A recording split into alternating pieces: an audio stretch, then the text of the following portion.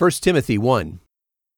This letter is from Paul, an apostle of Jesus Christ according to the commandment of God our Savior and the Lord Jesus Christ our hope.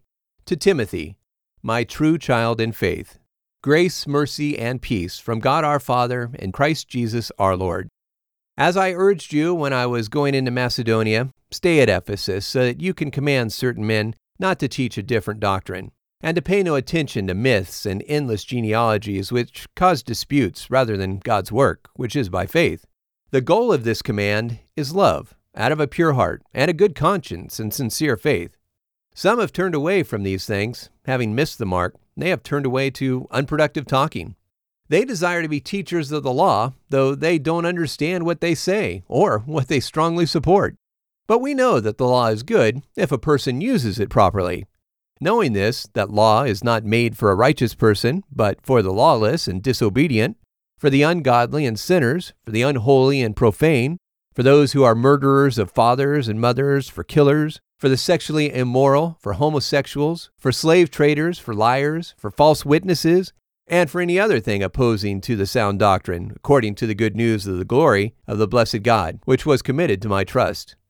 I thank him who enabled me, Christ Jesus our Lord, because he counted me faithful, appointing me to service. Although I used to be a blasphemer, a harasser, and rude, however, I obtained mercy, because I did it ignorantly in unbelief. The grace of our Lord grew extraordinarily with faith and love which is in Christ Jesus.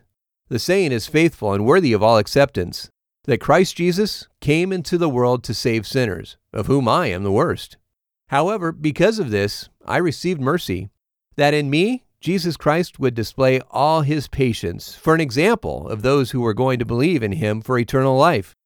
Now, to the King eternal, immortal, invisible, to God who alone is wise, be honor and glory forever and ever. Amen.